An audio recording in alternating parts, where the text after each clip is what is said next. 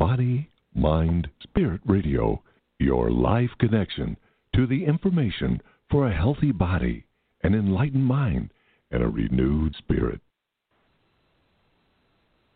Good afternoon, everyone, and welcome to We Get Results.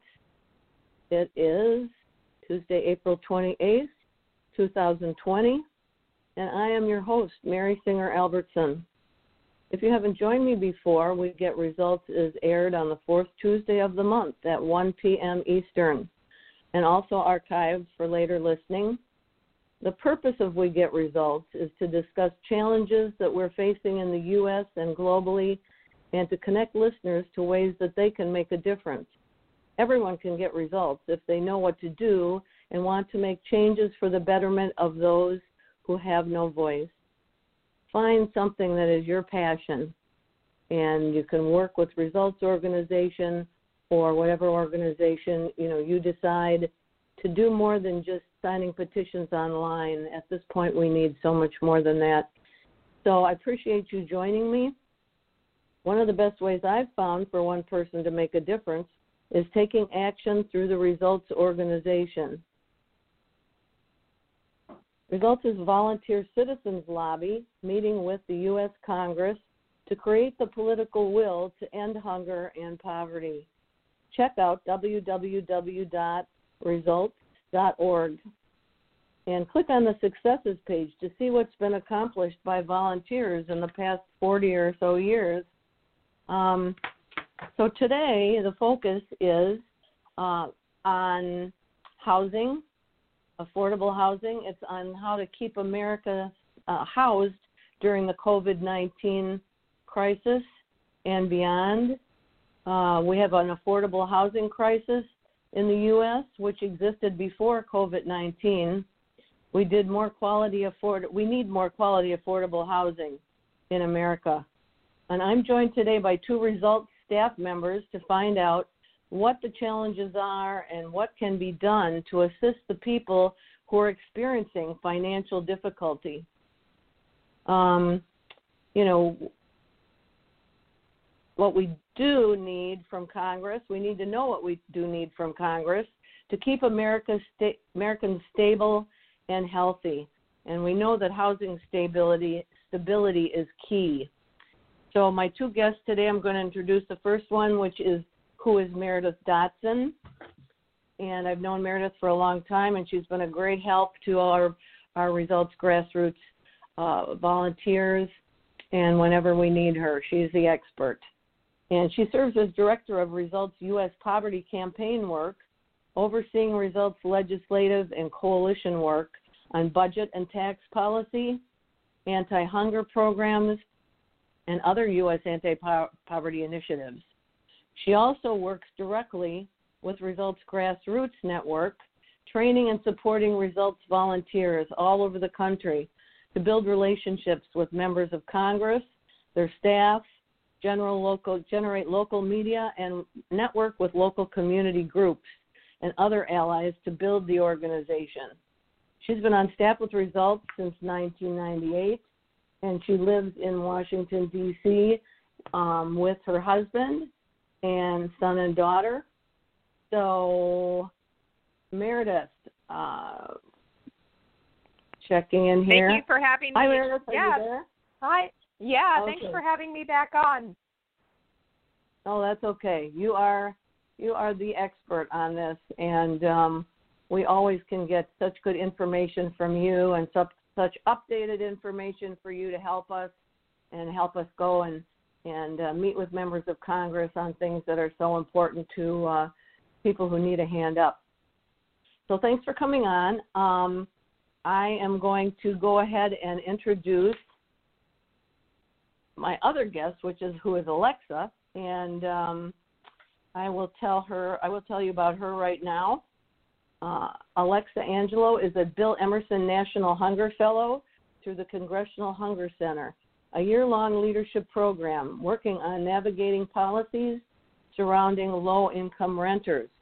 And I'm going to see here if I have – are you there, Alexa? Hi, good morning. Yep. Good. Well, thank you for joining me. Thank you both for joining me today. There's so much going on right now with funding packages in Congress, and I'm happy to have you both join me to give us more information and find out what we might be able to do to help. So I have some questions here for you, and anything else you feel is important that you want to talk about, that's great. So, Alexa, why don't I start with you, and you can tell us a little bit more about the Congressional Hunger Center and your fellowship. I don't know anything about that myself. Yeah, happy to.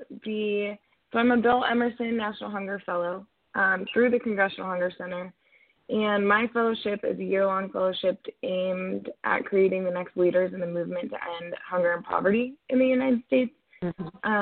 So my cohort consists of 22 lovely fellows who I'm very close with. They're all wonderful. And for the first 6 months of the fellowship, the 22 of us were all sent across the country to work at community-based organizations and get on-the-ground field work. So more grassroots work for the first 6 months. And then for the last 6 months, we came back to D.C. for policy placements. And when I was, for my field placement, I was in Cincinnati, Ohio at the Cincinnati Food Policy Council, where my cohort partner, Caroline, and I worked to bring healthcare institutions and organizations together to fight hunger in Cincinnati.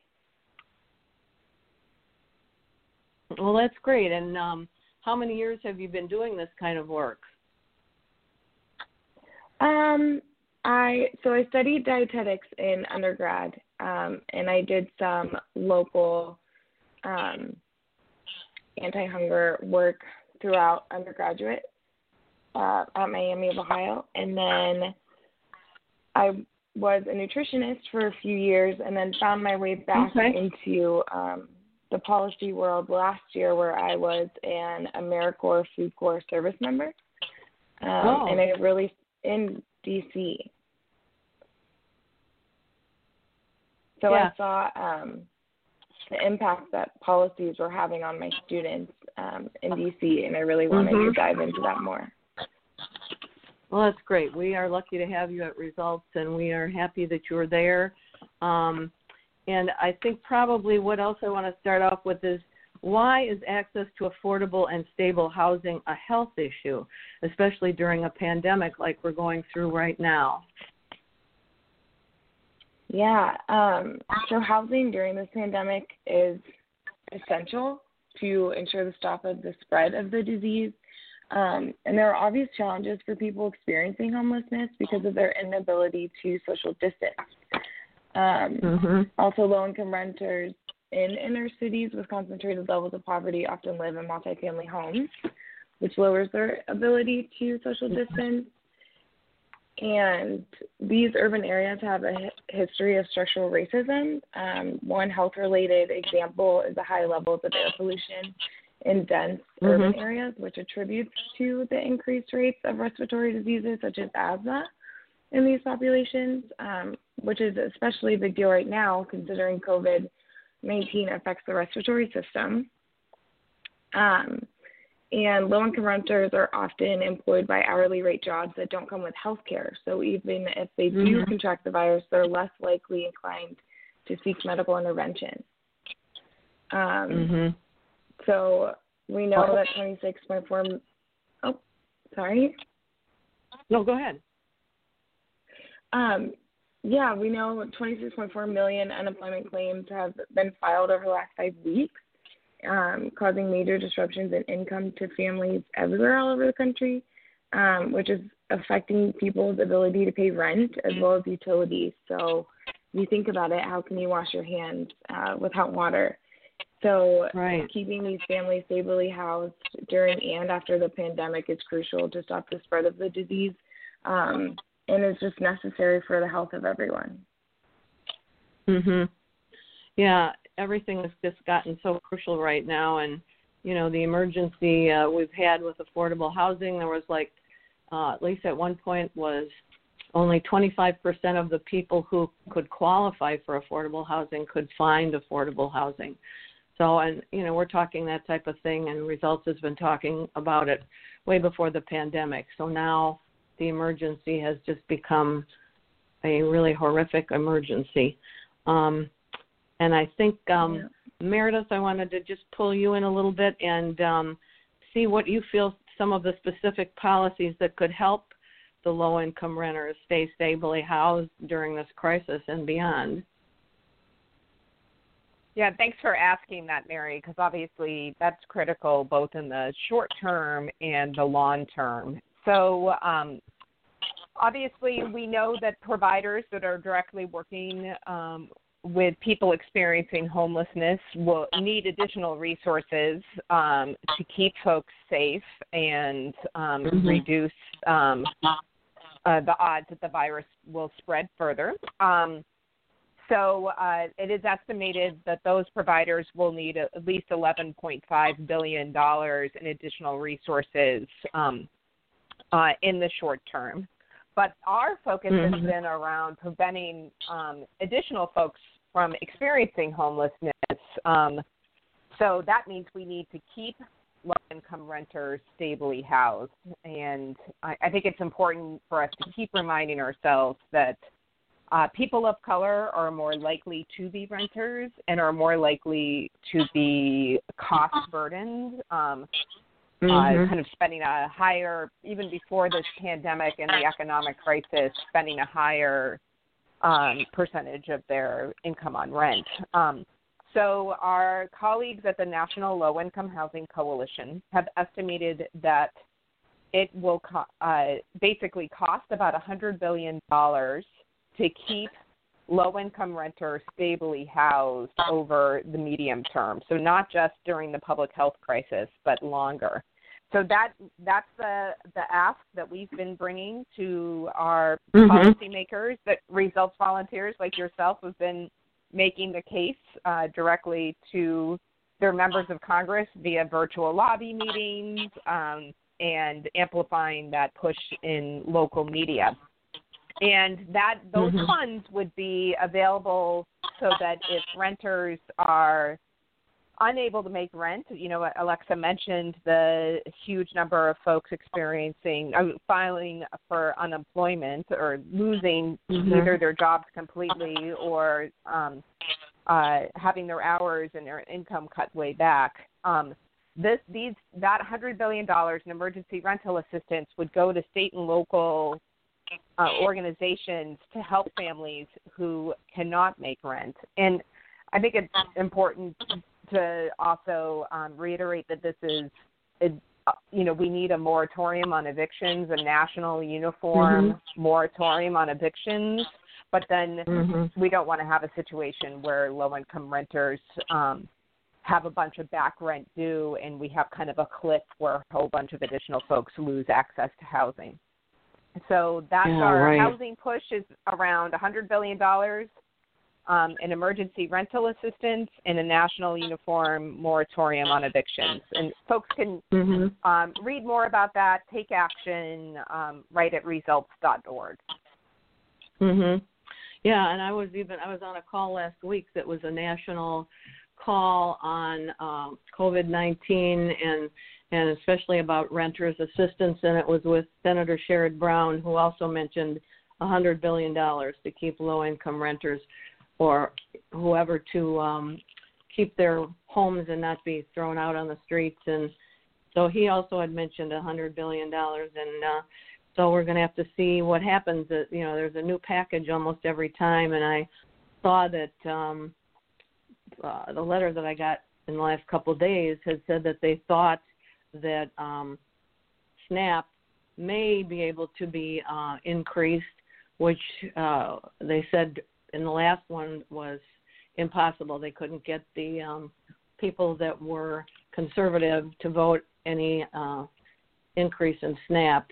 And I think and Mary, can I jump in for a second?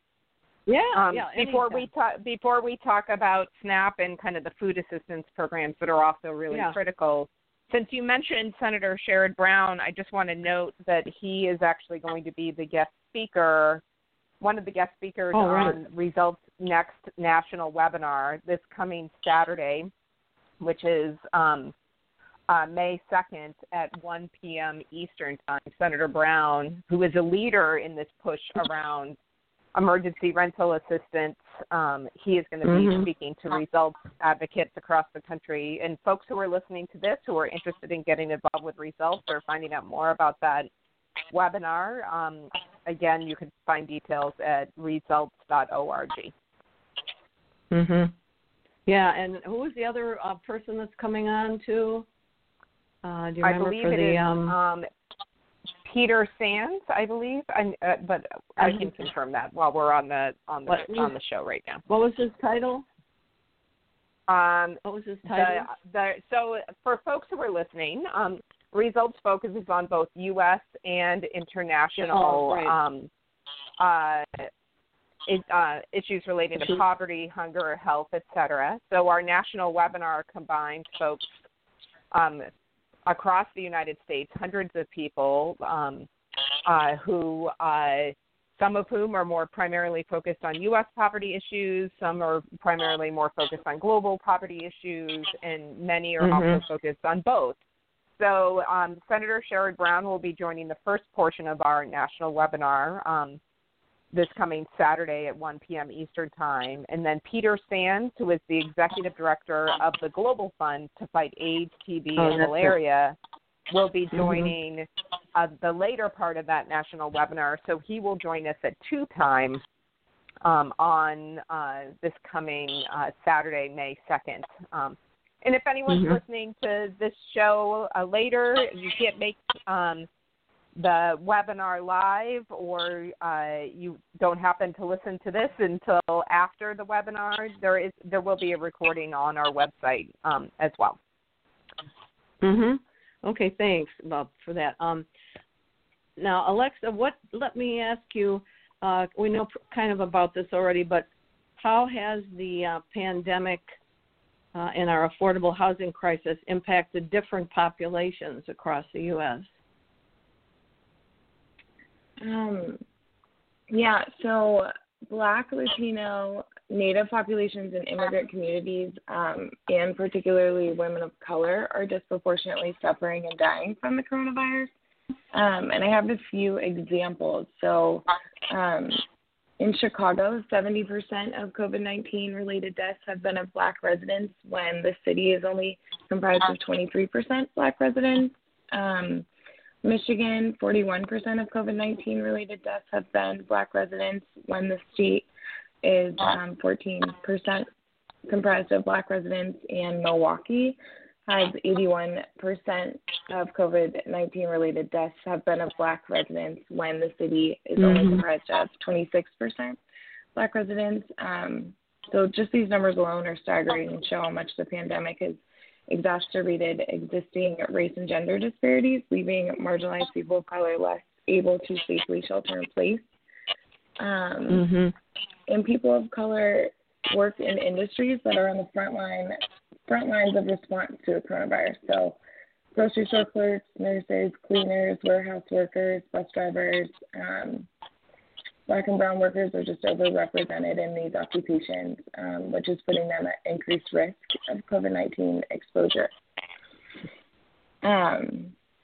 Also, the virus, as we've seen, quickly spreading through U.S. correctional facilities, which are overcrowded. They're ill-equipped to face the pandemic due to the lack of toiletries, hygiene products, inconsistent access to water and plumbing, and undocumented workers are losing their jobs and have virtually no access to basic resources such as Medicaid. So those are just some examples of population. There's a lot. So what policies have been implemented to help the low-income renters during the pandemic, and what kind of gaps have you seen in the policies right now that we need to work on? So President Trump did announce a suspension in foreclosures and evictions for Federal Housing Administration insured mortgages for single-family properties, in addition to the funding provided for housing and homelessness in the CARES Act, which was passed in March. But although many homeowners are protected from foreclosure, most low-income renters are not. And in fact, the CARE Act only covered about 1 in 4 renters. So while the $12 billion in additional funding for homelessness and low-income renters is important, it's definitely not enough to deal with the immediate needs homeless people are currently facing or to provide emergency rental assistance to keep all of these low-income renters in their homes. So we've seen policymakers looking at emergency rental assistance that would establish a federal emergency housing grant program, and that would provide aid to people experiencing housing insecurity in order to prevent homelessness, combined with a national moratorium on evictions to help renters and homeowners stay housed. And then, in addition, millions of families face weeks or months where they cannot afford rent due to lost wages and will not be able to come up with past rent due when an eviction or a moratorium comes. So we really need both emergency rental assistance combined with a nationwide moratorium on evictions to help prevent millions of Americans from losing their homes after this crisis when they can't pay back their months of rent that were suspended while ensuring families don't get evicted as they struggle to seek emergency rental assistance. Yeah. I don't think we mentioned this before, and I know when we've gone to have meetings with Congress, some of the statistics we've brought up is that wages are only up 5% and rent has gone up 60%. And I can't remember in how many years that is, Meredith, but do you remember what that was? How wages are only up 5% since, the last 30 or 40 years or something? Yeah, it's since 1960. So obviously, we've had a situation over the long term where housing prices have continued to go up much faster than income for millions and millions of American families. And I think that really helps understand it's not, this is something that's been happening over the long term while the kind of supply of housing that's affordable for low-income families hasn't been keeping up. And so you had this underlying affordable housing crisis, and then on top of that you have this pandemic and the public health needs of the pandemic. So I certainly, we kind of have a double whammy right now, and and again the impact is disproportionately felt by low income renters and communities of color. Also, I'm thinking, what do you think some of the specific policies that could help them stay in their homes? Is there anything else besides the $1 billion for low-income renters and the eviction part? Anything else that you can think of that could help them stay housed in this crisis? I suppose we could, include SNAP in that, food stamps, and maybe you can talk a little bit more about that, because I guess there's just huge long lines of people for any kind of free food assistance. I've seen whole parking lots waiting, and we've had the policies that have come in. That what this last one was, I think, was this number 3, was it? And now we're waiting for the fourth policy from Congress on what we can do. Is that correct? Are they almost ready to do 4, or I don't know if you know? Yeah, obviously it's hard to keep track of what Congress, these different pieces of legislation.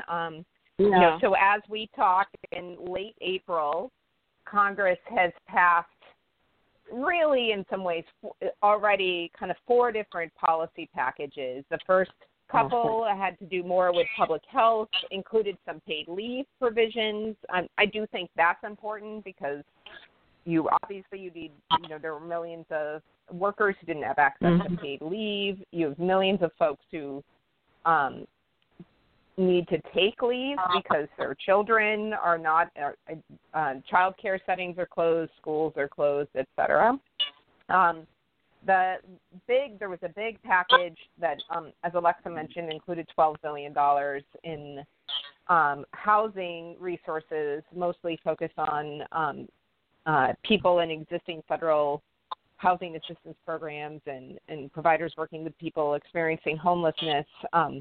That was in a larger package called the CARES Act. That package also did include the cash stimulus payments, so the kind of emergency cash payments that went out to people, some people automatically, though there's certainly more work to do there. And also included expansion around emergency unemployment insurance provisions. So that was a big package that passed a couple weeks ago. Then just last week, Congress moved and the president signed into law kind of an addition to that to provide more small business resources along with funding for hospitals and testing.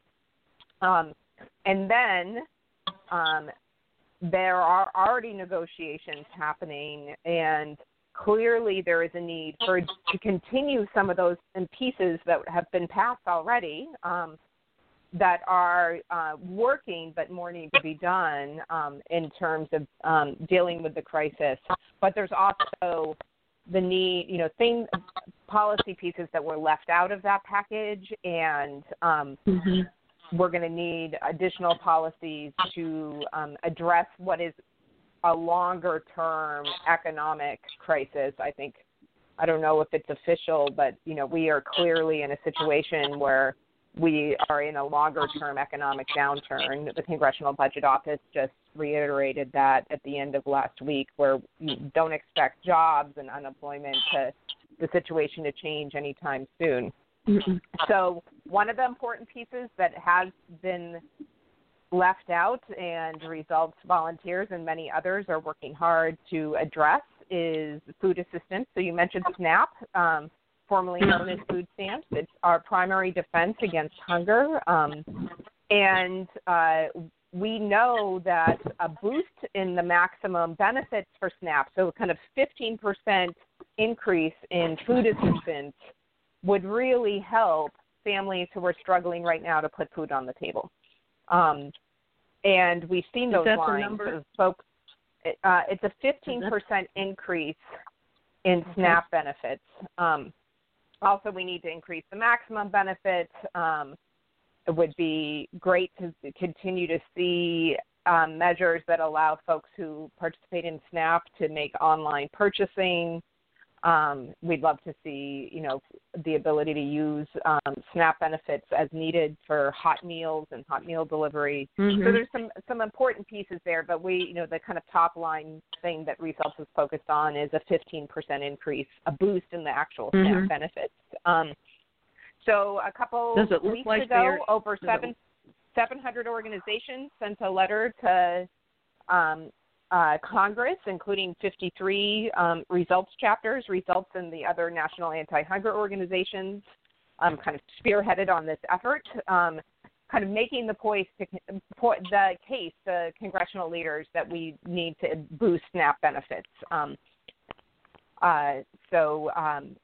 And that's been something, again, as Results volunteers have been meeting with policymakers and their staff kind of virtually, still doing amazing advocacy work. And that's another piece that a number of our folks have been lifting up as an important priority. So I suspect if we're thinking about when does all this happen, why is it important to raise our voices now, I think Congress is officially not coming back until at least next week, and I suspect that will get pushed back further. We here in Washington, D.C. are still very much in the midst of we have stay-at-home orders, and we're in the midst of this public health crisis. But I suspect later this spring, congressional leaders have acknowledged that there's some really important needs that have that we need to look towards. And that's where we have the opportunity to push, again, for $100 billion in emergency rental assistance, to push for a national moratorium on evictions, and this important 15% boost in SNAP benefits.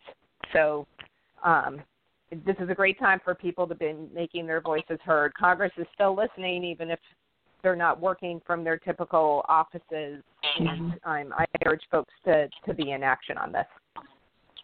Yeah, we have been on a couple of town hall calls that our congressperson has been doing, and I think if people think, they're at home now, but they have less meetings to go to, and I'm working on a meeting right now with my congressperson that they're supposed to get back to me on when would be a good time to talk with her, and I also got to talk with Senator Gary Peters, who called me about what's been happening, and I think, the best thing, too, is just to go on their website or their Facebook page or call their district office and find out where they're going to be and somewhere that you could go see them or ask to have a meeting with them and your results group or whoever you're working with. And can you think of anything else, Meredith, as far as what the volunteers have been doing to try to shape, Congress's work or anything else that people should be aware of that they can do at this point? Yeah, let me mention two things. One is, even though, that kind of amplifying these important issues in local media still is critical. And it is a great way to remind policymakers that folks care about these issues and are paying attention. So that has always been a big focus of results advocates across the country who often generate more than 500 media pieces getting published every year. So we have information on our website about why media is important and kind of what's happening, how to raise concerns that you care about in the media. We have that at results.org. We have a whole coronavirus section of our website that has a lot of resources that I think will be helpful for people right now. And then the other piece is, even though folks are physically distancing from each other, I think a lot of people are looking for ways that they can get involved. I know that we've seen an uptick in the number of folks kind of signing up to learn more about how to get involved with advocacy with results. So I think, just kind of spreading the word, sharing opportunities to get engaged. I love that you always do these radio shows, Mary, because I think that's an important piece of that. So I think just getting involved with causes you care about and doing so in a way that you're taking effective actions, like talking directly to policymakers, building relationships with their staff, kind of getting specific media pieces that will kind of push your agenda forward in local media. Those kinds of actions will make a big difference right now in particular, but we know from 40 years of results that they have been making a difference in shaping and helping build political will on these issues. And I think another thing we've talked about before is, sometimes people say, well, I'm going to call their office, but it's just me. So, they probably won't pay attention. But I know we found out in the past that even if you have a few friends, relatives, or people that are interested in the same issues you are, if you can get 5 to 10 people calling that same office that day or the day after, or try to get a few people together, we know that if they get, say, 10 letters on an issue, they will definitely talk with their boss about their feeling about it, and if they want to back that request. So, and I also, since you're calling attention to stuff on the website, we've got this great article that Alexa wrote on keeping Americans housed during COVID-19, and let's see, access to that would be on the website, right, Meredith? Yes, if you click on the blog link, it's one of the top blog pieces. The blog link, how recently it was published and how great of a resource it is. It's a top blog piece. Yeah. That was published April 23rd, and Alexa, that's an excellent article. Thank you for doing that. We appreciate your help, and we appreciate both of you. And I know since we won't be going to Washington, D.C. in person, that we're going to have a great conference online. You can find more about that on results.org also. So is there anything else? I think before we go, the other thing I wanted to say was that we want to send love and prayers to all the healthcare workers and thank them for all that they're doing. Healthcare workers and any other essential people that have to be out on their job when a lot of people are feeling safe in their homes. So there's that. And Alexa, can you think of anything else you'd like to finish with before we go? I don't think so. Okay. Well, I really appreciate. I do urge Mary, if you have some younger listeners who are kind of interested in advocacy, interested in these kinds of issues, I would mention that the fellowship through the Congressional Hunger Center is a great opportunity to for folks who are looking for opportunities to kind of dive in on these issues and develop leadership skills, look at the way that racial equity and hunger and poverty issues are interconnected. So that the next cohort will be starting this summer, but if you go to hungercenter.org, I think you can find details about the fellowship that Alexa participates in. And if you go to results.org/fellowship, you can see information and an application for Results part-time advocacy fellowship for young leaders ages 20 to 30.